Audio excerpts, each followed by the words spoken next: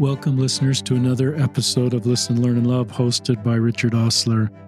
I appreciate those of you that leave reviews on Apple and wherever you listen to our podcast. You can't donate to this podcast, just a labor of love, but you can leave a review. And I appreciate those. I read those, and it helps more people connect with the content of these podcasts. And we don't have a lot of announcements on these podcasts, as you know. Every time, once in a while, I listen to another podcast, and I realize they do a lot more with announcements and music, and we just try to get right to the heart of the stories. That's kind of our sweet spot. And in my home today, as we're recording this, is my new friend, Josh Yordy. Welcome to the podcast, Josh. Thank you very much. Happy to be here. Josh messaged to me and felt an impression to share his story on the podcast, and I'll give you a little overview of the podcast, Josh's story, and then turn it over to Josh. Josh grew up in Flagstaff, Arizona, which is one of my favorite places because it has very unique weather. And I'm a weather junkie, and so I've always been fascinated with the Flagstaff weather and get thunderstorms and snowstorms and all that cool stuff, but we're not going to talk about that.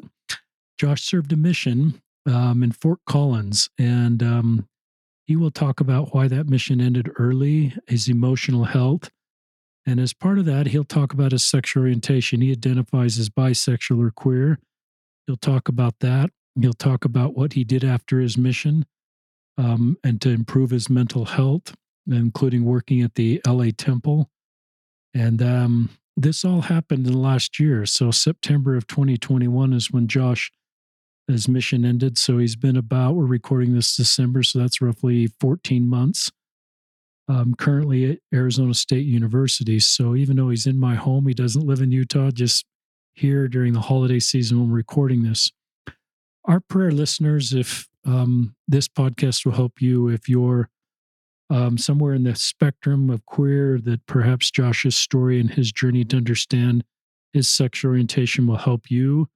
If you're a family or friend, hopefully Josh's story will help you. If you're a missionary, I think we're calling missionaries that are early release missionaries. I don't use that in shaming language. It's kind of factual language.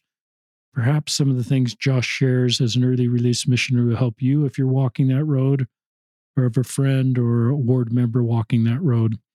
Josh is active in the church, a testimony of the church, and continues to faithfully believe in the church. Is that okay for an introduction? That's perfect. Yes, thank you very much. I'll let you start, Josh. Okay, perfect. Yeah, I would just like to echo what you said, Richard, about I hope this helps people. That's why I'm here.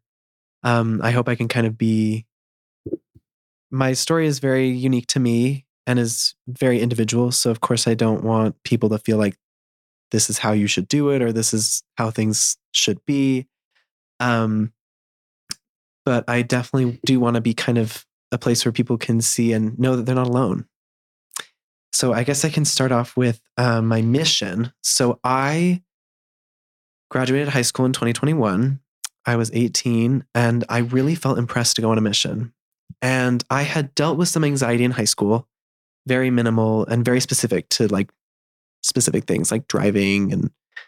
And so I didn't really expect there to be a ton of anxiety on my mission. And I actually had felt kind of impressed that anxiety wouldn't be a huge thing on my mission, that I would be able to serve as the Lord intended, and that I would be okay. And I wrote that down in my journal and everything. And I kind of embarked on this mission. And 3 days in, I was hit with the worst anxiety of my life, which was upsetting, to say the least. Was this in the MTC, Josh, or in Colorado? That was in Colorado because I did the home online MTC. Yes. Okay. So I did at-home MTC through the Mexico MTC. And that was a great experience. I had lots of fun doing that. But when I left and ended up in the field, it was, the second or third day where I had uncontrollable anxiety. And before I had gone to therapy in the past to work through some tools to use in response to anxiety, but this was worse than it ever had been before and was totally unexpected. And so I immediately got on the phone with the mission nurse and the mission president's wife, actually, and they immediately put me on some medication, which I had never done before. I had not been medicated for anxiety. And it kind of freaked me out a little bit. Medication was something I wasn't very familiar with in the mental health world, but it helped at first. And then things got worse and I ended up really depressed. And this whole time we're going out and we're teaching people and we're out, the full day, and I'm struggling to stay sane. But the main thing for me the first week or so of my mission was that I could not eat, which is an anxiety response, but something that I had not dealt with in the past. And especially in a Spanish speaking mission where food is such an important part of that culture, I had a really hard time fitting in as a missionary. And so I lost 15 pounds in 5 days, which is not healthy. And I was vomiting every morning at least 3 times. I was at my worst. And I would get better and then get worse, then get better and get worse. And I was going to the mission counselor. He was amazing, Brother Jacobs, and he just helped me so much. And it came to the point where he told me that I had to decide whether or not to go home. And I didn't want to decide. I wanted someone to tell me because I wanted to stay out in the field and serve the Lord like I had planned my whole high school career. And that was my plan for myself. And so I wanted someone else to tell me to go. I didn't want to have to say it myself. And so I really struggled with that. And it was about a week of me trying to decide. And within that week, I was just feeling very abandoned by everyone. I mean, not my family. My family was great and supportive and loving, and my companion was amazing. But kind of, I felt abandoned by God in a lot of ways. Like I had been so faithful all throughout high school and I had done everything right. And I felt like I was being punished for something. I now know that's not at all how it is, but I was just grasping for something and I wasn't really feeling the Spirit, because that also happens when you are very depressed and anxious. And as it neared the end of my mission, it was less anxiety and more depression and panic attacks. And panic attacks were scary because I never dealt with those before. But it came to a point where and this is a trigger warning for suicide. It came to a point where I really wanted to end my life, and I didn't want to be there anymore. And I felt like I was stuck in this place of I either go home and feel ashamed because I didn't finish a mission, or I stay out and am not able to really function as a missionary. And so I just wanted to take myself out of that entire situation and kind of confront God in a way and talk to him face to face and just kind of be like, hey, why is this happening to me? But I did not attempt to end my life, thankfully, because of the help from Brother Jacobs and also love for my companion and my family members that I didn't really want to leave behind. And so I kind of was able to overcome that specifically, and was then faced with the decision to go home or not. And I was still struggling with suicidal ideation when I got an email from my dad one random evening, and it was kind of odd. He said, "Guess who we just met?" And I responded with, "Who?" And he said, "We just met Elder Renland at the Utah Shakespeare Festival in Cedar City." And I said, "Oh, fun. That's exciting." And he said, "We mentioned your name, and Elder Renland took down your name and said he would take it through the temple with the 12 and the First Presidency. And they do, like every Thursday, they do a session where they take names through the temple." And so that was not the first time, but a major time on my mission that I really felt like God hadn't abandoned me, and that he was very much aware of what I was going through on the mission and was ready and willing to help me.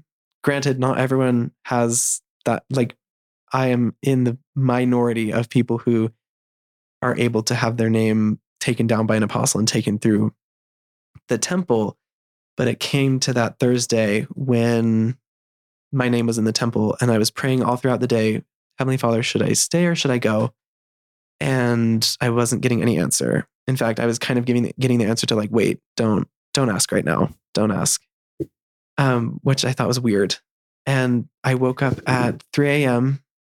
that morning, which I was doing a lot. I would wake up very early, which is another sign of anxiety and depression. But I woke up at 3 a.m. just with the feeling of I need to go, kind of washed from my head to my toes.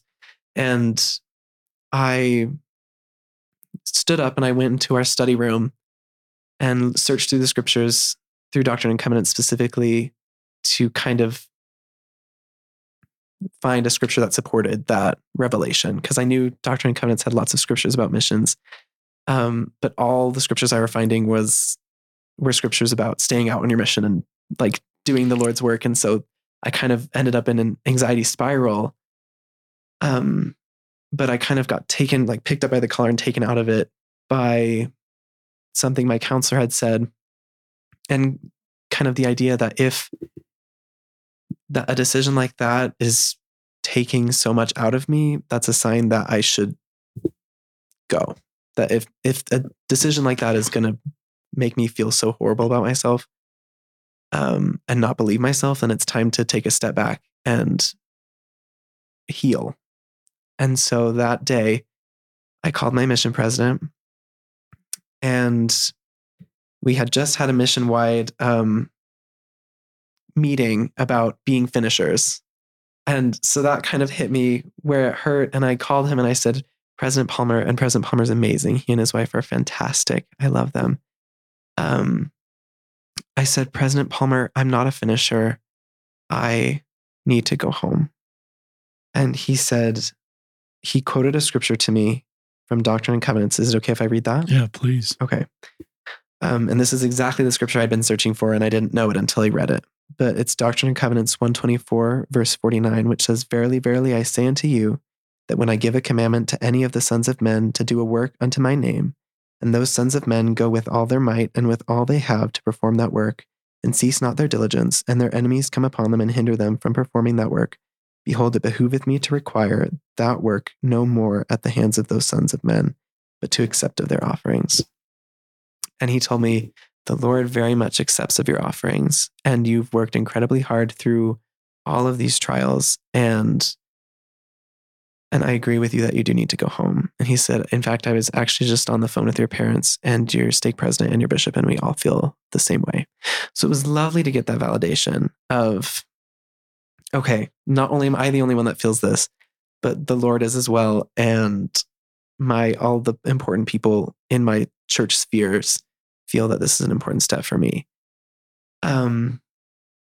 So I was able to go home to Flagstaff, and my stake president released me and instructed me to take as much time as I needed to heal and recover before I considered even what to do next. So I made a little thing that I called the October book, because I was released in September, and I was going to wait till October 31st to really decide what I wanted to do next. And I came to the decision that I wanted to serve more, but that I didn't want to do it in a traditional way. I wanted to go be a stake service missionary in Los Angeles, California, working at the Los Angeles Temple. Now, before we transition to the temple, can I ask you a couple questions about your mission? Yes, please. First of all, before we went live, Josh volunteered just what great parents he has, what a great bishop, and what a great stake president. Mm-hmm. And now you've mentioned your counselor as well as your mission leaders. And so if any of those are listening, you've done a great job. Yes, incredible. In Josh's life. And something that early in your mission as a junior companion, you're being trained, and often you had already known the process, if you have emotional health, to reach out to somebody. Right. Was that part of your introductory to the mission? Did they say, okay, because sometimes new missionaries don't even know how to access that. They don't have the senior companion has the phone. They're in a tough spot and they don't even know how to access help. But somehow you were taught how to access help and got connected with a counselor really early.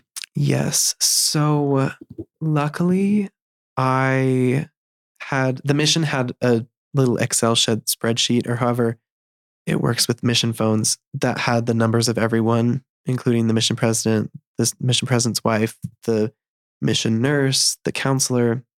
So I had access to all of those numbers, and I was very transparent with my companion about what I was going through, and he could very much tell.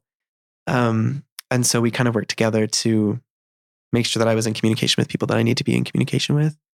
And also the church has actually been doing quite a good job with like education about mental health and mental health awareness in terms of missions, because I am certainly not the first, and I'm certainly not the last person to come home for mental health problems. And so there's a whole little pamphlet that we use that's about like where you are mentally and gives you some tips for some lower forms of mental distress. For me, it was kind of the tips weren't helping, is why I needed to contact people. But there was a lot of resources for me to be able to reach out to people. And that's great. Mhm. And that maybe helps missionaries that are leaving wondering if some things happen that I didn't anticipate, like happened for you, or the Mhm. resources. And I think that may take the anxiety down to know that there's a support system in place Certainly. that you accessed firsthand right from the beginning, and it was helpful for you. Mm-hmm. I like the scripture your mission president read to you. Me too. Tell us again where that is. D&C 121. That is Doctrine and Covenants 124, verse 49. I haven't read that one recently. Yeah, I don't even remember ever reading it. Like, I've read the Doctrine and Covenants, but it never stood out to me until he read it to me. So I like the wording of like, you've done all you can, and there were even enemies. And so you weren't in the middle of, rocket attacks in Fort Collins, that at least I'm not aware of, but Yeah. you were in rocket attacks Yeah. with what you were going through, and it was brutal. And when you're talking about 15 pounds of lost weight and suicide ideation and anxiety and things that you've never experienced, it's the right thing to come home. Right. And great people come home from their missions sometimes because they're so self-aware, they know they need to get out of there. Right. And they need to take care of themselves. And this isn't about, and that to me is a great success and a great sign of confidence and self-awareness. So respect for you, recognizing the right thing to do was, and just having that feeling to go. And so that helps others. That I think that's a really good section of your story. Yeah. Thank you very much. And I like the way you took time, Josh, and said, I'm not going to just there's probably a lot of voices around you potentially on what you should do next. Mm-hmm. But I like the time you said, I got to get grounded again before I'm deciding my next thing. So now we're to the next thing. Yes. And I do want to just emphasize that this scripture really did touch me, because it's talking about the Lord accepting of their offerings. And it really, and I've heard from leaders, and I felt this myself, that my mission is, I served a complete mission. It was my complete mission. It was all I needed to do. And that was in God's plan for me to go through that and be there and struggle through that. And so that's my mission, and it's a full mission. And so when I say that I've served a mission, I mean I served a full mission. And that's anyone who comes home for any reason, their offerings are accepted of the Lord. And that's just something important. Okay, so moving on to kind of the Los Angeles Temple. These two things, the Los Angeles Temple and my sexual identity journey happened around the same time. So I came home from my mission, and I had kind of, in high school and throughout my life, I built up an identity of who I wanted to be. So I was very involved with my self-image and how I wanted to be perceived by other people. So I wanted to be perceived as like a really good member of the church and someone who is like kept to the mold and doing all the things that I need to do. And coming home from my mission kind of broke me away from that constructed self-image that I had built. And so it allowed me and freed me to explore other parts of my life that I had beaten down because of that desire to appear a certain way. And so I had been worried throughout my entire life about my sexual identity. And like, I really didn't want to be gay. I really didn't, because that would mean so many things would be more complicated and hard. So I just convinced myself that I was not. gay or queer in any way. And I like to say that I didn't pray the gay away. I didn't study the gay away. I made the gay go away.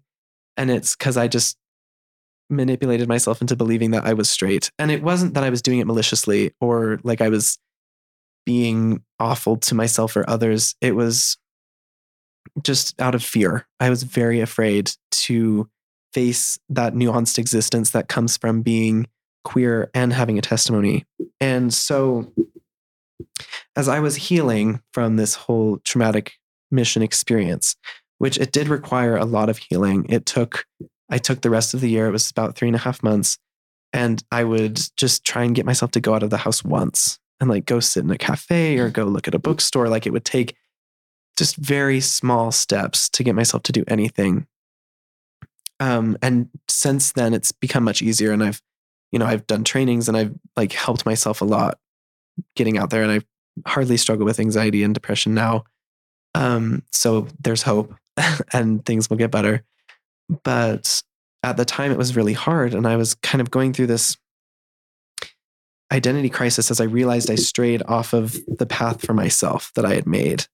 And it took me into going to Los Angeles and meeting with a therapist and working through some of those things that I realized I had always been there. Like it wasn't like I had been on my mission, started taking anti-anxiety meds and suddenly became queer, because some people have told me that the medication did it to me or something like that. And it's simply not how it works, biologically or, psychologically or anything like that. That's not how that works. So I've been able to kind of reassess those memories that I had framed in a certain way to come into my true self and recognize who I really am. And it really also, during this time between my mission and going to Los Angeles, I was trying to just make myself more comfortable with the idea that I was attracted to men as well as women. And I did this and I had queer friends in high school that I had become very close to, and I considered myself an ally. And that was my first step into self-acceptance, was remembering that like, I love these people, and like that internalized homophobia that I had to kind of work through. And I did so by like watching like wholesome movies about queer characters, things that I would have maybe avoided because of my fears in the past. And that's why I think representation in the media matters so much, is because for me, someone who is just trying to figure things out, seeing characters who I could relate to, even if I didn't want to admit to everyone that I could relate to them on the screen or on the pages of a book, really helped me grow comfortable with the concept that I wasn't straight. So I watched movies like Love, Simon, or most recently the show Heartstopper, if you've heard of that. It's incredible. I would suggest anyone watch it, but it's just a very sweet, wholesome story about a gay couple. And it's just that representation exists so that we can grow more comfortable with that community and feel more love for that community. And it helps people feel more love for themselves, which helped me a lot. That's a good thing. Yeah, it really is. And so if it's okay, I can move on to the Los Angeles Temple now. So we'll backtrack for a second. When I realized that I wasn't straight, I went immediately to my bishop, and I tell that to a lot of people, and they go, yikes, why'd you do that? Like, why'd you go to your bishop first? That seems scary. But my bishop's amazing. My Bishop Beckstead was just a great leader and a great bishop. And he had been through, he was prepared for that conversation, because I have a very good friend named Cora who I've gotten permission to kind of talk about here, but she came out before she left on her mission, and she was in my ward. And so my bishop had been through like the conversations, and I thank Cora a lot for the path that she kind of paved for me to be able to walk into my bishop's office and say, "Hi, Bishop, I'm not straight. And I don't know what that means for me. And I don't know what's going to happen." And he was so loving. and he gave me a blessing. And in the blessing, it said to take things a step at a time. And he told me that he felt prompted that I should tell my parents, which is another thing that a lot of people go, yikes, you went from telling your bishop to telling your parents right away. And yeah, so it was maybe a week after realizing that I told both my parents, and I came out to them, and they're also amazing. Shout out to my parents. My dad has actually written papers on marriage equality and marriage rights in terms of like in relationship to religious rights. And so I knew that he would be safe to come out to. And my mom has a lot of queer friends and is very just loving to everyone. So I knew they would both be very safe. And I'm very privileged and very blessed to have that support system. And they were great when they reacted. They basically just were a little worried for my safety and for my testimony and things like that. But I was able to kind of talk through that with them across a couple weeks before I left for Los Angeles. And I was also able to tell one of my very good friends, Allie, I also have permission to talk about her. So my really good friend, Allie, who is my roommate now at Arizona State. And she was just very like, great, I love you. And this is your journey and I'm here to support you in any way. And she's just been such a great example to me of an ally and asking questions about when she sees something online. She's like, what does this mean? And I'm able to kind of, and sometimes I don't know. And so we'll learn together, and that's kind of how it should be. And so I was met with wonderful support system that really helped me feel very prepared to go to Los Angeles and work at the Los Angeles Temple. That's a terrific segment. Just some comments is, I love that once your mission experience changed, it sort of allowed you to explore who you are. Mm-hmm. And that fitting the mold and all the emotional capital you spent to fit that mold, it sort of allowed you then to say, okay, I'm going to figure out who I am. Mm-hmm. And I think you've done a terrific job. You have wonderful vocabulary to describe that process. Thank you. And I love the people in your life, and I love you mentioning them by name. I think that's a good thing, and you've got permission. Mm-hmm. I love the blessing your bishop gave you. You know, I'm reminded of a young man years ago that asked for that bishop blessing, and that bishop cast out the evil gay spirit. Yikes. And that's probably, you know, the worldview of the bishop, feeling that this is something has gone awry here. And so I'm going to use my priesthood authority to sort of fix that. Right. Versus where we are perhaps now as a church and more education is this is who you are. Right. This is hardwired into you. And it's a good thing, just like being straight is a good thing. It puts you on the same moral ground with your straight Latter-day Saint friends. And so I love his advice then to go slow. Right. So he didn't do anything that blessing to make you straight. Right. Thankfully. Or to say that something had gone wrong but I love what he said to go talk to your parents and to take it one step at a time and just being a safe person for you because of Cora, I think. Yeah. Your friend Cora, and I love then your parents who have been really good supporters of you. This is just a beautiful story. I'm hearing more stories like this than I did when I first stepped in the space 5 or 6 years ago. Mm-hmm. And that's a credit to our community for trying to understand this space better and how to support people. Yeah, I think I could just... And I think then you're going to the LA Temple out of not a fear-based decision, but a faith-based decision. Exactly. This is what I want to do based on where I am and where I want to go. So you can talk more about that or anything you want to talk about. Yeah, and I think that decision was made very much on my own and with Heavenly Father's help. Because there's not a lot of people leaving from Flagstaff to go to serve in the LA Temple, I assume. No, not a lot. And I also learned from that experience and stepping away from that mold that I created for myself and that path that I had kind of forced myself to adhere to before, is that I was taking everyone's advice and everyone's commentary with a grain of salt. Like that's how I would tell myself, okay, this is what they said. Great. And I put that in a little box in my head and I would learn from everyone, but the only opinion that really mattered was Heavenly Father's and my own.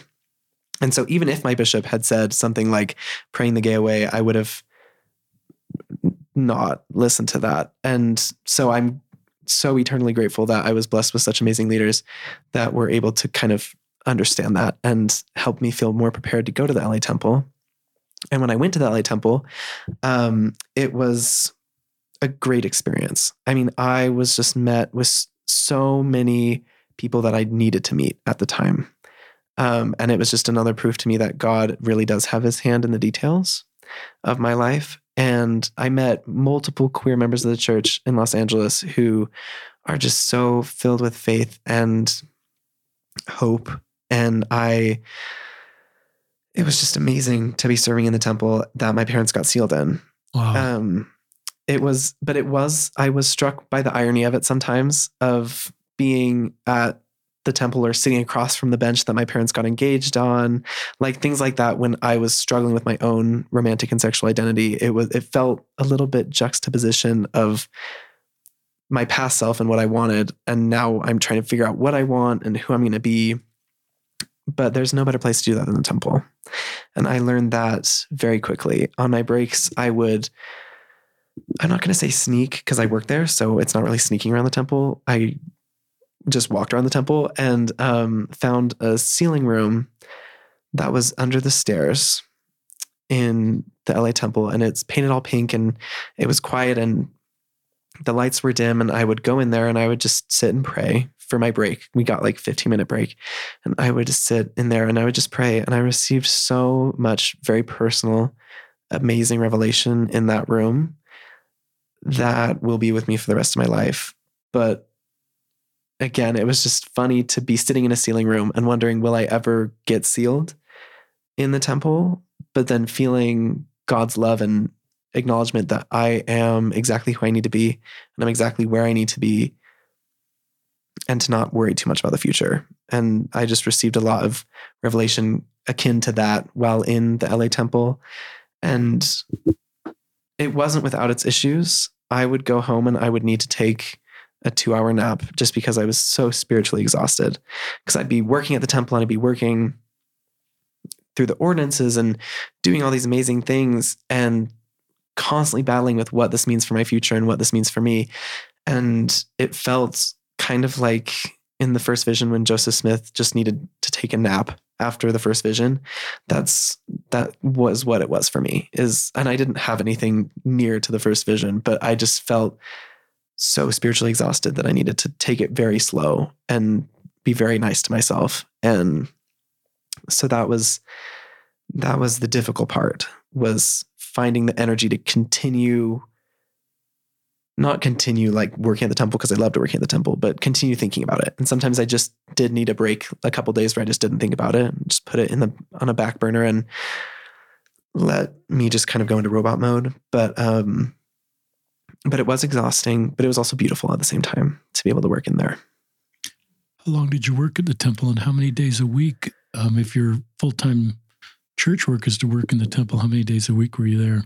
So I worked from January 3rd to the very end of May, I think May 23rd. Of this year, 2022. Yes. And I worked 3 days a week because there are only 3 days where endowments are open for the LA temple right now. So I was working those 3 days, an 8.5-hour shift every day. Wow. And it was so amazing. I really do love that temple, and the people that I met there in my YSA word were incredible as well.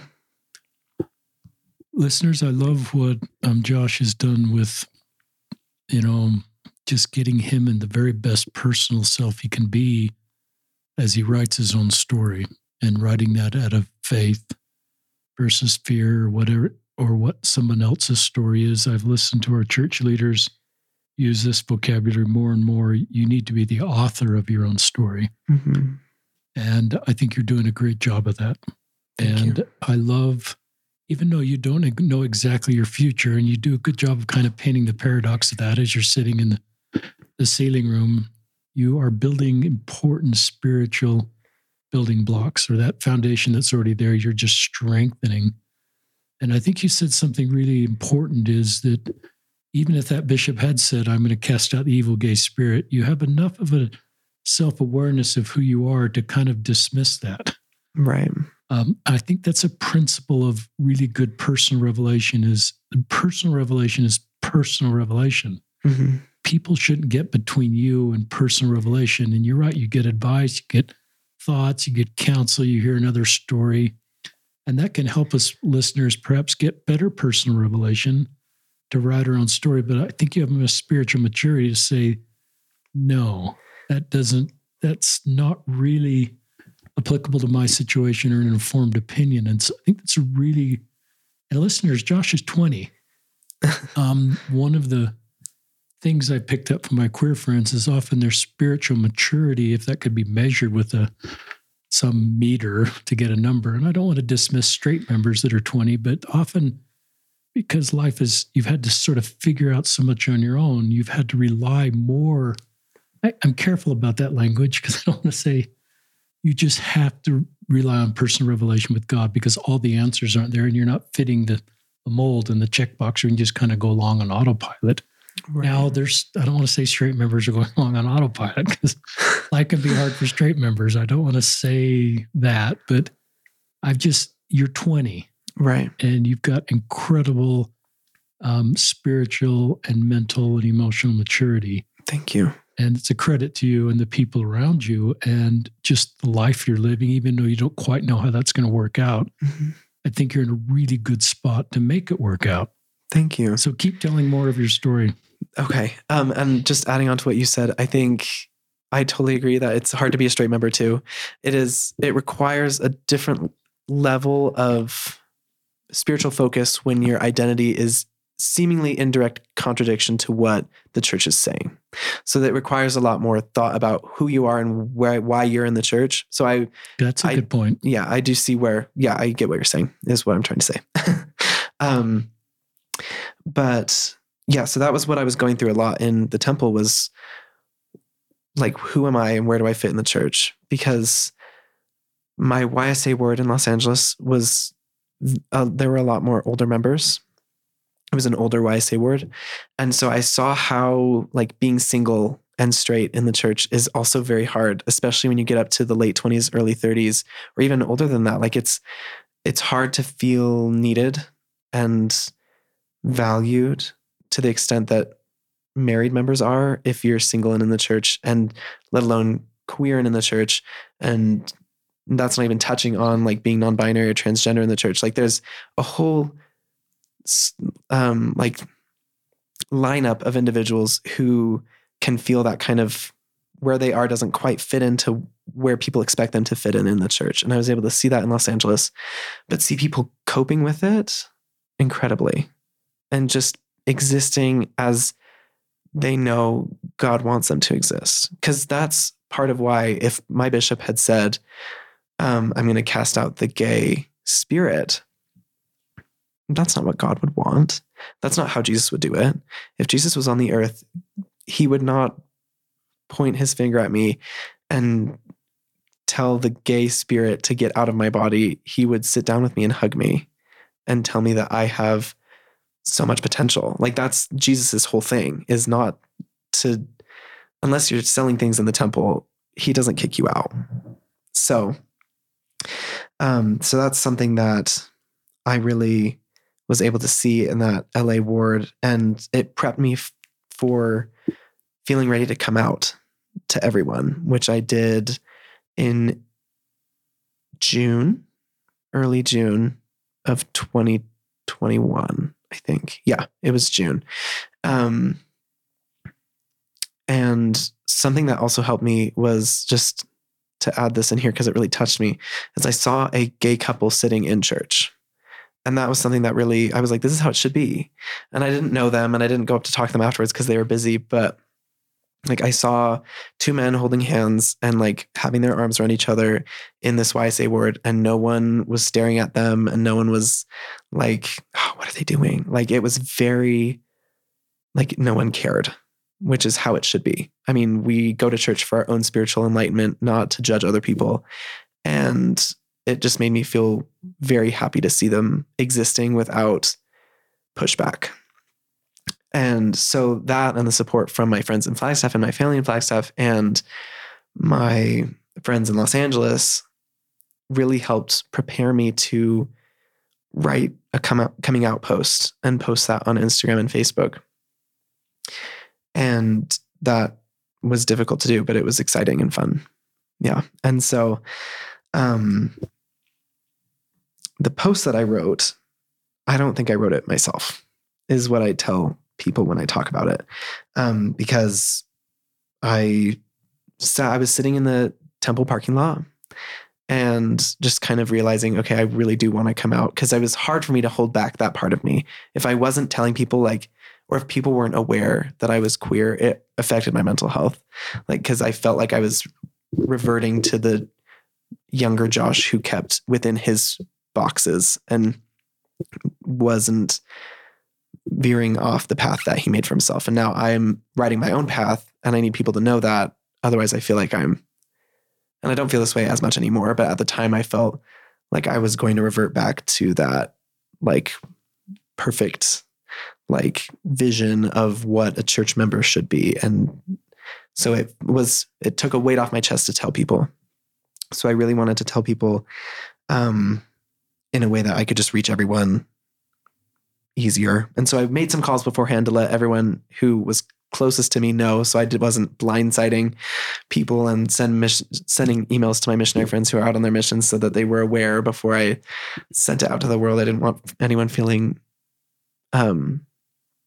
like not included, which you don't have to do. I mean, everyone's coming out story is different. And if you just need to say it, just say it. Like, you don't have to cater to anyone else's needs when you're coming out. This is your story, and do what you needed to do. But for me, it was easier to reach out to people that I was closest to and just get all of that out of the way before I let the whole world hear about it. And some people never are in a place where they really care to let the whole world hear about it. They just will do it privately and in their own time. But for me, this felt like the next step. And so even though it was a big step, I was still taking it step at a time. Now let me just be clear on the timing before you read this. Is this June of 2022, this past June?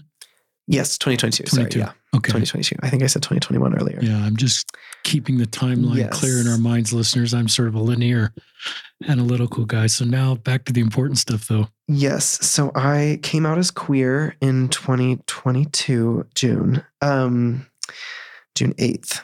And I got so much love and support personally messaged to me, and also like in the comments and everything. And something that I really love that I wrote, and again, I don't think it was me. I was sitting in that temple parking lot really praying about what I should say, and it kind of... So you're in the LA temple parking lot doing your coming out post. Yes. I wasn't sitting in my car. I was actually out by the fountain. Oh, it's warm in LA. I forgot. I was sitting in Utah in December. I forgot it can be warm. Yes. So I was out, and it was kind of windy and a little rainy because it was in the summer. And I was looking across the fountain at the bench that my parents got engaged at, and was writing my coming out post on like this little rock outpost under a tree. And I wrote it in 20 minutes and posted it. And I looked over it once and was like, that's fine, and posted it. And something that I really want to just kind of reemphasize is how much other queer people and like people who have been on your podcast, things like that, really helped me feel comfortable to come out. And I said, like, there are times when I feel stranded in the middle of an ocean. And that's what it feels like to be navigating spirituality and sexuality in a world where they kind of conflict with one another. And I said, I just don't know how far away land is, but I know it's out there. And I know answers are out there, but I don't know when I will get them or what they will be. So I've had to cling to buoys to keep me afloat. And so those wonderful people in my life, or the stories from your podcast, were buoys to help me keep going and to give me hope to keep pushing forward and navigating this and finding my place in the church and in my life and with the people that I love. And so that was something that really struck me, and something that I've learned across my whole journey was that it's good to rely on other people. And that's why I wrote my post, was so that people could reach out to me and I could be a buoy for someone else. And I have been able to, which is such a blessing and a privilege. And so that was my kind of coming out experience. And I really didn't receive a lot of like negative anything from anyone. I have an incredible ward at home. We talked about Cora earlier, and her whole experience was as far as I know, and I've talked to her pretty extensively about it, was very good. And she brought a partner to church who was a woman, and everyone went up to them and was like, "Is this your girlfriend? We're so happy to meet you." Like, everyone was just so loving and kind. And it just touched my heart to know that my home ward is full of such love, regardless of where you are sexually or romantically or spiritually. Like, you are welcome in the Lake Mary ward in Flagstaff, Arizona. So shout out to them. I did get one message that was from an old family friend, and she expressed her love. And then she expressed kind of this, like, God will support you if you choose this specific path, which is not correct. I think God will love and support me as long as I'm trying to do things as I'm getting personal revelation. But it just kind of brought up to me the idea of, like, benevolent homophobia, which is something that I find really interesting. That happens in the church more than we talk about a lot. And it's really important to, like, recognize that and know where that comes from and be patient with it, because it's like a step up to being an ally. We're close. We're so close, but we're not quite there. And that's what, like, benevolent homophobia is kind of saying something like, we love you, we don't support you, or saying, like, we love you, but you're only going to be successful if you do these things. It's kind of taking support and flipping it on its head and adding caveats to that support, which is, I've seen something on social media recently from a church influencer that was kind of like, we should stop excusing sins for the sake of, how did she phrase it? We should stop excusing sins for the sake of unconditional love. And to me, I was like, we shouldn't be excusing or not excusing any sins. That's not our job.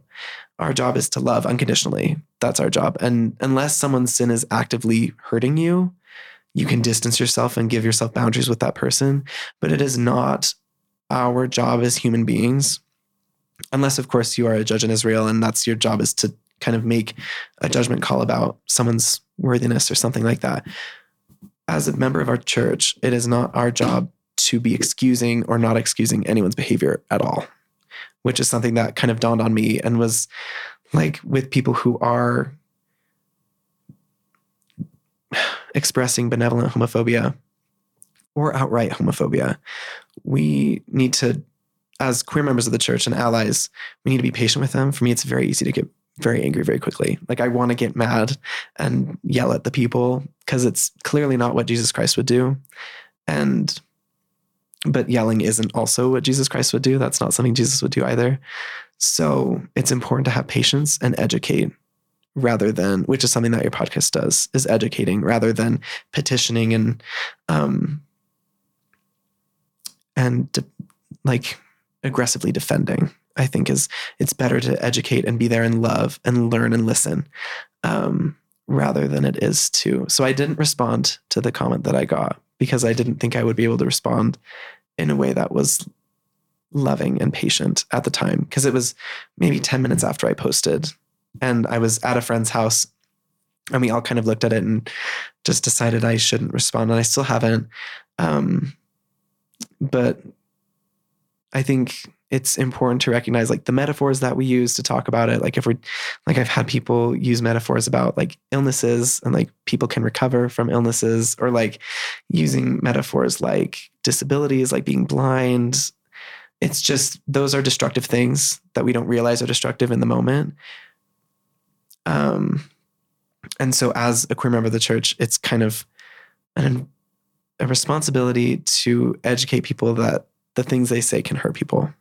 So, like, those metaphors, like, we don't want to use those because that paints sexuality in a light that can really hurt people and can hurt people who are sick or who have disabilities. Like, it's just not very sensitive to any community to relate to things that are completely different.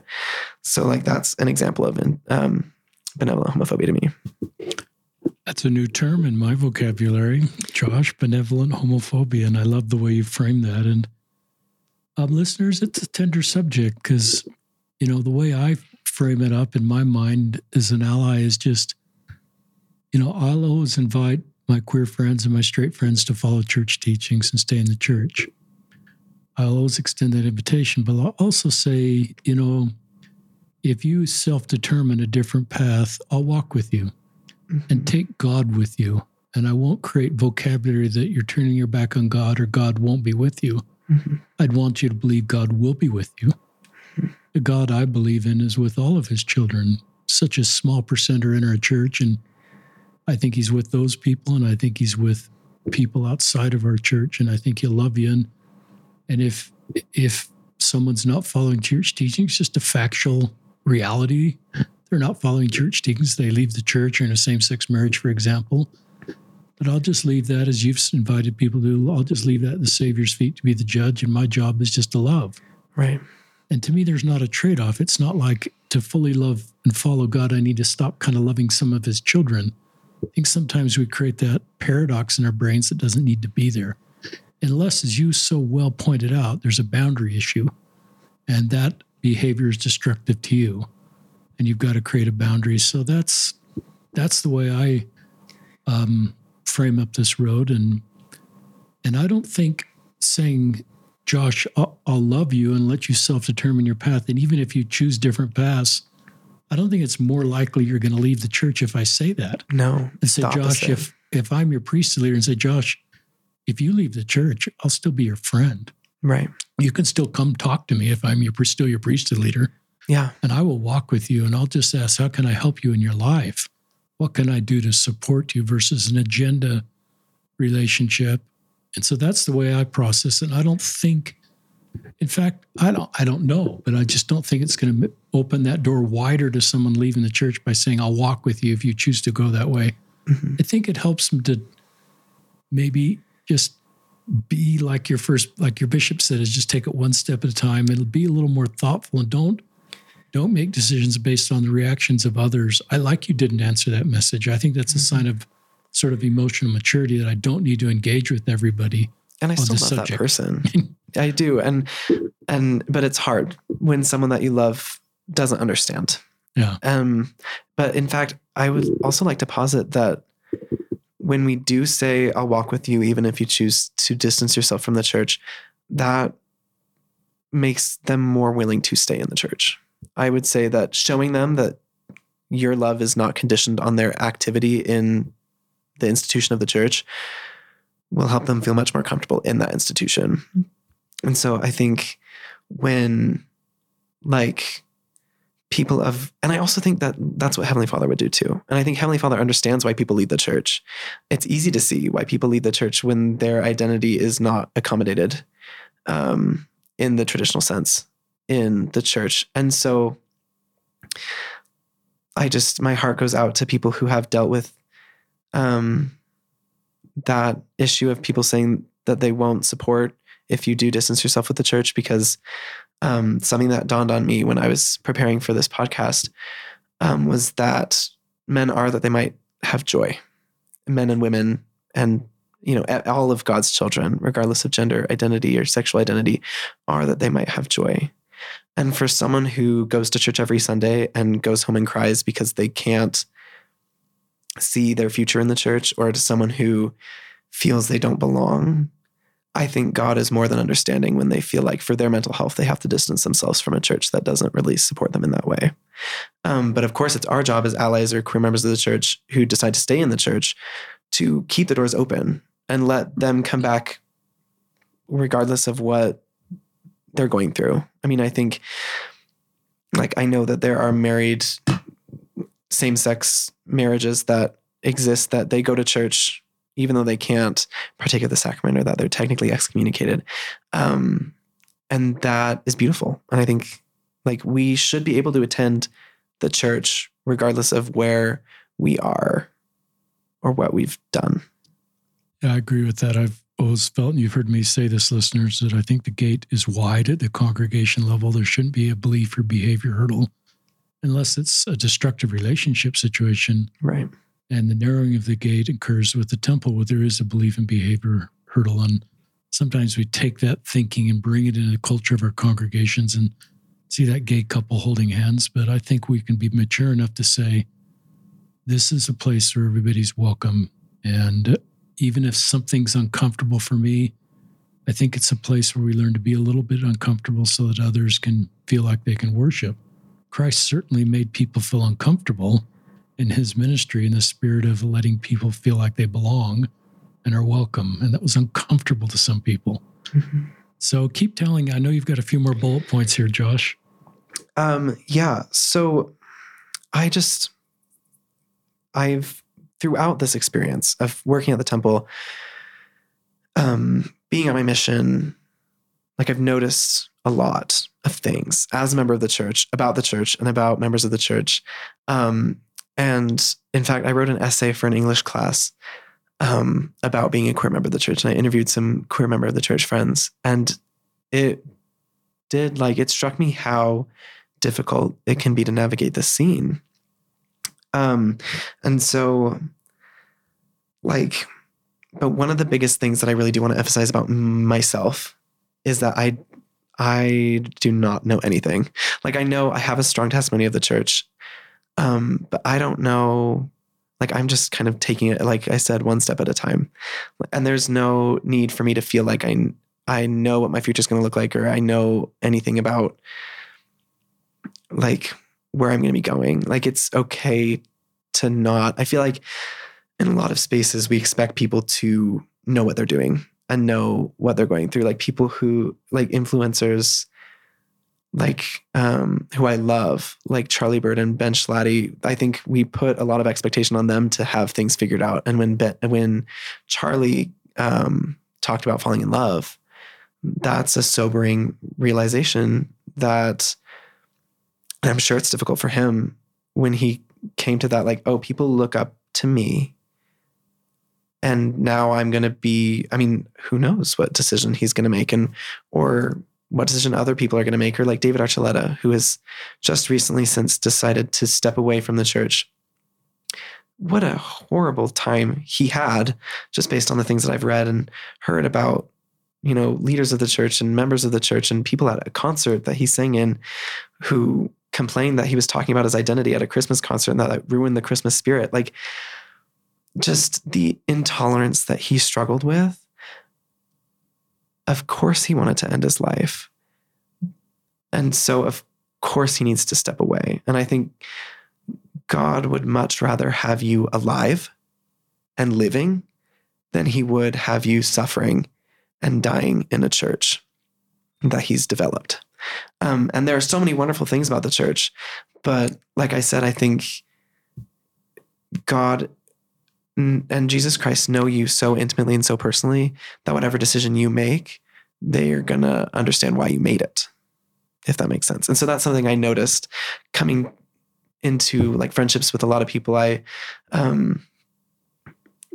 just been so blessed to get to know a lot of queer members of the church that their paths are distinctly theirs.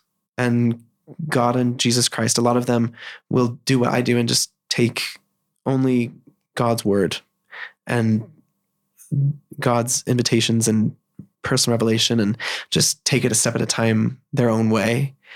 And so when we look at someone else and their decision-making and the way that they live their lives, we shouldn't be making any judgments about what they're doing, because chances are they're doing it the way that they see fit. And if men are that they might have joy, who are we to say where their joy is and what path will bring them the joy that Heavenly Father wants for them? And of course, the temple and covenants bring the most eternal peace. But if the road to those covenants is killing you, why would we expect people to stay on that road? So that's why I had some people in my Why I Say Word at ASU kind of feel sad that David Archer left the church, that people might leave the church because he left the church, or like because he's such a big example, like it painted the church in a bad light. But I feel nothing but joy and hope for David Archuleta, that he decided what he needed to decide. And that's what I hope people feel for me as I go forth making decisions, because I'm going to make mistakes. I put that in my post too. Because my post was really a manifesto to me to allow myself to live, to actually live. Because before I kept myself to how I thought I was supposed to be living, and coming out was less of just telling people who I'm attracted to, but more of allowing myself to be fully me and to bring all of the messiness with it. Because of course, like, it's messy to live unapologetically and as you are, and not unapologetically. Of course, I go through repentance processes, and as everyone does. But for the first time, I was really allowing myself to acknowledge that it's okay to not be perfect, that it's okay to be queer in the church and make mistakes in that sphere, and like not take the sacrament sometimes, or like be worried about your worthiness. Like, that's such a normal thing that I was hiding from myself to avoid. And now I can accept that fully and say, I planned to come to this earth. I chose to come to this earth. I don't think I would want to spend my time on this earth pretending to be someone I'm not, just so it's easier for me to live. Like, I would much rather be messy and make mistakes, but be myself and be able to express myself the way that I want to. Another terrific segment, Josh. I recognize that when someone does do a coming out post, I never thought of this as much, that I'm a marketing guy. So I think when we say chocolate cookie, people say, what do you say next? What comes to mind? Milk. So, or something. But when someone comes out as queer, I think our unaided question, or our next question in a lot of our minds, are you going to stay in the church or not? Mm-hmm. And maybe we can mature beyond that. And just say, let's don't make our relationship with somebody that's just come out, are they going to stay in the church or not? You're bisexual, are you going to date men or women? And we may have curiosity about that, but you may not know the answers to those questions. So I think our job is, I think we can do better from a pastoral and a ministering and a friendship role if we say, Josh, what can I do to help you? How can I walk with you? How can I support you in a non-agendaed, non-transactional way? And I love the way you just said, I don't know my future. Mm-hmm. And I think that's okay. There's some anxiety with that because people want to know their future, but I think you're doing a great job of just saying, I'm going to have some forks in the road, but I'm going to be my personal best when I come to that fork in the road. Mm-hmm. And I think you talk about why some people, we talked about this before we went live, and I'd love you to address this, if you will. Some people may be listening and say, Josh, you're gay. You just haven't quite gotten there yet. Mm-hmm. Talk about that. And listeners, there are people that are legit bisexual that have been on the podcast. So talk about anybody that's sort of like questioning your sexual orientation and just think you're kind of not quite there yet. Yes, definitely. When I was in Los Angeles, I was talking to my therapist, and he said that I should go to LA Pride, the big Pride parade in Los Angeles, and kind of heal my inner child by like just allowing myself to go as flamboyant as I wanted to. And I put on heels and I painted my nails, which I do now still. And I actually got interviewed on the street by just like an internet guy. And the comments on the video were all, you're not bi, you're gay. There's no way that you're going to get married to a woman wearing heels. Like, there's no woman wants that, which, I mean, it was just a lot of homophobia in the comments of that post. And like what you were saying there, what you were saying before we went live, there are people who are gay who have used bisexual as a transitionary term into feeling totally comfortable with their identity.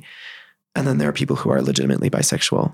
And both of those are valid. And sometimes people need to do whatever they need to do in order to come to terms with their own sexuality.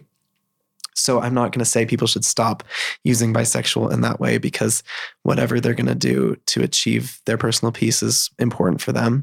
However, it does make it harder for people who are legitimately bisexual, when they do say that, there's some skepticism at the very beginning, well, and throughout, just like of, oh, so you're going to end up being gay, or you're going to end up being totally lesbian, or totally like it. But bisexuality is real, and it's valid, and it's not just a stop on the way to gay. It's a real place, and a real identity. And so, like what you were saying earlier about, there's the curiosity, of course, that always comes with, like, oh, who you're going to date, or who are you going to marry, or even with gay members of the church, like, oh, well, are you going to get into a mixed orientation marriage? What is the plan with the future? And my advice to people would be, ask less questions and give more hugs. Wow. Because what a great principle. If they are willing to share with you what their plan is, or if they want to talk about it, they'll talk to you about it. But as someone who is queer in the church, I don't really want to explain why I don't want to decide who I'm going to date right now to everyone who asks me. It's a deeper conversation than I want to have with everyone. However, boundaries. Yeah, boundaries, exactly. So that's kind of my advice, is ask less questions, give more hugs. And if people want to talk to you about that, they will. And you can offer yourself as a person to talk to say, hey, if you ever need me, you can have me to be a listening ear. And that will allow them the comfort to come to you knowing that you're not going to try and change their mind or make them feel invalid for who they love. And if you are at a place where you don't agree with the way that they are doing things, then step away from trying to ask them questions and just let them exist in their space, because they're going through enough as it is. It's hard when everyone's asking about what their life is going to look like in 10 years. Because before I went on my mission, actually, I wrote a 13-page poem, because I love to write, but I wrote a 13-page poem about what I wanted my life to look like in 15 years. It was very specific. Clearly it was 13 pages. And when I came home from my mission and realized like my sexuality and everything like that, I learned that whatever plan I have is not relevant, because God's plan is going to take precedence. And I can try to make my life fit into whatever stencil I want it to. But as long as I'm loving God and trusting in God, my plan will look different than I want it to. So that was something I had to come to terms with. And that's when you were saying how easy it is. I mean, how interesting it is how I'm kind of not super attached to what the future is going to look like. That is not at all how I was even a year ago. And it's been such a release to be able to feel that clinging to the future kind of release. And I don't need to know what's going to happen in 10 years. I'm okay where I am right now. It's kind of a practice in mindfulness. I think that's great. And, the other bisexual podcast guests I've had, that's helped me sort of on this space is they've had romantic feelings to the opposite sex at times. Yeah. And that may be part of your story. Some of them have been willing to date people from, I'm not saying this is what anybody should do, but some of them have, as their journey to understand their sexual orientation, have been willing to date people of the same sex or the opposite sex. And just as a way to self-understand who they are. And I don't give that as a blanket advice or a blanket don't do that. I think it's just part of everybody's individual journey. But I want to give you a cover that, and I would say even though you dressed up like that in the Pride Parade, mm-hmm. that to me is different than sexual orientation. So I could still separate how you dressed at that parade and the sort of the box people wanted to put you in because you were at a Pride Parade and dressed like that. Mm-hmm. And your hardwired sexual orientation. So I've developed enough nuance to say I could separate those two. Right. And you have separated those two. So I'm trying to just give cover for bisexual Latter-day Saints, for people that want to pull them out of that box And that's a real thing. Yeah, it is. I love this principle you said. It's really powerful. You have these things that you just say, Josh, ask less questions, give more hugs. That hug to me, the asking questions is really powerful, but the symbolism of giving more hugs is terrific. And that may be a literal hug, but it may be a kind comment, or it just may be acting on the impressions you get, listeners, to give someone a hug, however that looks, a grandkid, a sibling, parent, friend. That's, I think, how we heal people and help people. So that was really terrific. Thank you. Keep sharing any more thoughts. We're kind of at the 70-minute marks. We usually wind up about this point. Yeah, I'll wrap it up for sure. What we were talking about, kind of like dressing up at the Pride Parade. And I have about also what you were talking about earlier about like going on dates with people, and like that is a very personal decision. And I personally have chosen to go on dates with people of more than one gender, and people of like just I've chosen to explore dates with people, just anyone. Not that I go on tons of dates just whenever, but like I have been more open to that side to explore where I am romantically.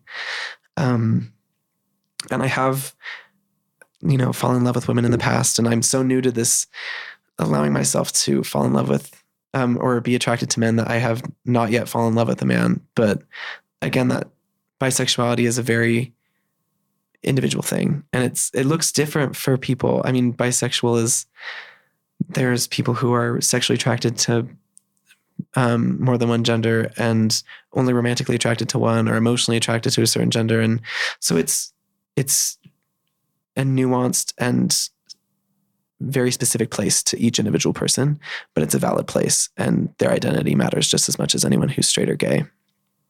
And I'd give you a cover for that. Thanks for being open about that. I would not, I think my younger self would say, well, Josh, if you're going to date guys, that's the slippery slope to leaving the church and ending up in a same-sex marriage. Mm-hmm. And that may be true in some situations, but it may be, this is where it comes back to personal revelation.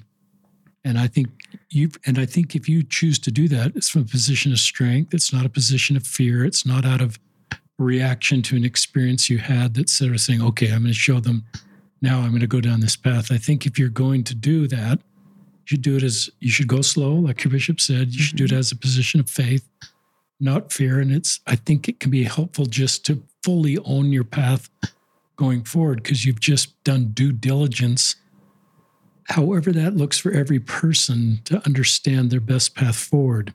Mm-hmm. So, and I would just say, you voted for the same plan I did in the pre-existence, we're all this. And so let's support each other in their individual journeys, and have less fear about people choosing whatever they feel is right for them, and just leave that at the Savior's feet. And it's relieving. I'm not in charge of you. Right. I'm here to do what you've invited us to do. So that's just some of my thoughts on that space. Yeah, I think those are great. And I mean, for me, everything that I do is, a lot of what I was doing in Los Angeles was helping like heal my younger self, who was so repressed and so like hidden, where I did just need to wear heels to Pride, and I did need to go on dates with men, and just to give myself that, like, it's okay. And so for some people, they will choose not to go on dates with men because they feel like that's a step to leaving the church. Or some people will choose to go on dates with men because they feel like that's allowing themselves more of that freedom. But again, it's to each their own. And who am I to tell anyone that their path isn't right for them? And so that's kind of where I don't need to ask you why or who or when or where. I'm just going to love you. And if you make decisions that are not what I would make, that's you. That's not me. And I'm not in charge of anyone else but myself, which I did love when you said that. And is it okay if I just wrap it up with my testimony? Love that. Okay. So my testimony over the past year and a half has been stripped to its barest bones and rebuilt into something completely different. When I was younger, my testimony was very related to like how the church felt to me and how well I was doing in the church. But since then, I've realized that I, with my identity, don't really fit into what the church expects. So I've had to have the church fit into me. Like I've had to fit the church to where I am. I'm not going to change myself to fit into the church, which has allowed me to have a very strong love for the gospel principles, the things that Jesus taught, and just love. Like love is the foundation of my testimony. I just love Jesus Christ and how much he shows love. And the atonement, I've really learned a lot about the atonement and how much it works. And it works more than I think we think it does. I'm very hard on myself. And I know now that Christ is ready to take my hand and take me to better places if I let him. And my understanding of the church is kind of separated between the church as an institution and the church as a vessel for God's love. And so sometimes I have to let the institution go and focus on the love. And I think that's a healthy way to do it for anyone, regardless of sexual identity or gender identity or anything like that. And I felt that this church really is a vessel. And that doesn't mean that there aren't cracks or holes or that it's not totally finished, but good things come out of the church. Good people are in the church, and Christ is at the head. And I do believe that. And I've gone through periods and continue to go through periods where I feel very not ready to share the gospel because I'm in a place where I'm trying to figure it out for me. So I don't feel like I'm in a place where I can tell people to come join the church in good conscience because it's causing me and others so much hardship. But that's where one of the big parts of my testimony right now is it is okay to take a spiritual break. Like it's okay to come home from the temple and take a 2-hour nap. It's okay to have that divine nap is kind of what I like to call it. I gave a testimony in church a couple of weeks ago that was about divine naps and how Joseph Smith needed a divine nap and how like sometimes we need to take a divine nap and that's okay. And God understands and that we don't need to be going all the time. That's something that a lot of people teach in the church is that you need to be working all the time. And it is good to work and it's great to serve, but you also need to pay attention to how you're feeling and your mental health, which is something that I learned on my mission and with my sexual identity is that you are the only you and the people that you're going to touch, you won't be able to touch unless you care about yourself first. And if you handle your issues and if you work through your things, that's when you'll be able to be the best instrument in God's hands. And so I have a testimony about that. I also have a testimony about Jesus's relationship with us as individuals and how much he loves us individually, and how God does as well. They know me, and they're hyper aware of all of our situations. They are aware of the ways that we were raised, the way that we perceive things. I think something that we do too often in the church is judge people based off the way that we perceive the doctrine and the principles and things like that, when really we all are just trying to make sense of what we're given, and people are going to do that in different ways. And so for me, God understands where I come from. He understands how I think about that, and he understands where I'm going to be going. And when I picture myself with Christ, like there's the primary song, like If the Savior Stood Beside Me, I think he would sit down and he would hold my hand and he would like give me a hug and just tell me that I'm okay, that I'm enough, and that I'm loved. And he would do that to everyone that walks the earth right now, and that I do have a testimony of. And your personal relationship with God is what matters. And your love for others and for yourself is the foundation of the gospel. Love is and should be the foundation of the church. And sometimes we get too caught up in the business of it all and in the who's bringing bread to sacrament, and we have 15 minutes till this starts, and it gets stressful. But the real truth is in the quiet moments in the ceiling rooms under the stairs of a temple where you feel love. That's all that matters. And I have a testimony. I was talking to my mom just the other day, and I was worried that I'm worried a lot, if you can't tell, but I was worried that I was making choices that were veering me away from the Lord's path for me. I said, Mom, I'm ruining it. And my mom, in her infinite wisdom, said, Josh, you don't have that power. You don't have the power to ruin God's plan for you. And that really touched me. And it reminded me of something that I heard from a friend of your path in life is kind of like Google Maps, where you put in your destination. And as long as you want that to be your destination, like if I want the celestial kingdom to be my destination, if I go with Christ, even if I make a wrong turn, it's going to recalibrate and it'll take me to that destination as long as I'm still trying to get there. If I decided I didn't want to go to the celestial kingdom anymore, or if I decided I didn't believe in that, then the path would change. But as long as I'm trying to get somewhere, as long as I'm trying to get where Jesus wants me, even if I take a couple wrong turns, it'll be recalibrated and it'll be okay. And then, so I believe in the flexibility of the gospel and in the love of the gospel. And that is where my testimony really comes in. And that's what allows for a space for me and for queer people, and what gives me hope for future changes in culture and just hope for the future. And so that's kind of where I'll leave it off. Josh, it's just been a terrific podcast. Lots of golden nuggets. I love your mom. I love the relationship with you and your mom. You're talking about everything. Mm-hmm. And that both mom and your dad and your mom understanding our theology in a perfect way said that. I love your Google Maps analogy. That's terrific. No one's ever shared that. And I love the way you tied that with desire and a desire to get where you want to go. And even, so that was terrific. Listeners, one of the impressions that come to mind, there's a bunch of younger queer Latter-day Saints listening.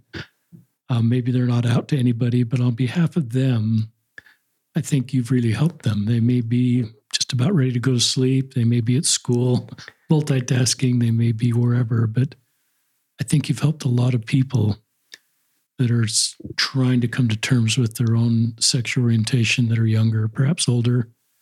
And this has been a terrific podcast, maybe one of the best they've ever heard. And they'd love to just jump through their mic right now and give you a hug.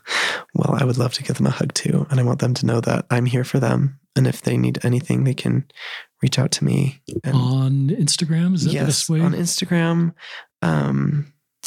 My Instagram handle right now is JDY official. And you can reach out to me. I just love anyone who's trying to do their best and who's trying to navigate this situation. It's tough, but it's worth it. And so I just would also love to reach through the microphone and give anyone a hug who needs one, because I know there are countless members of the church.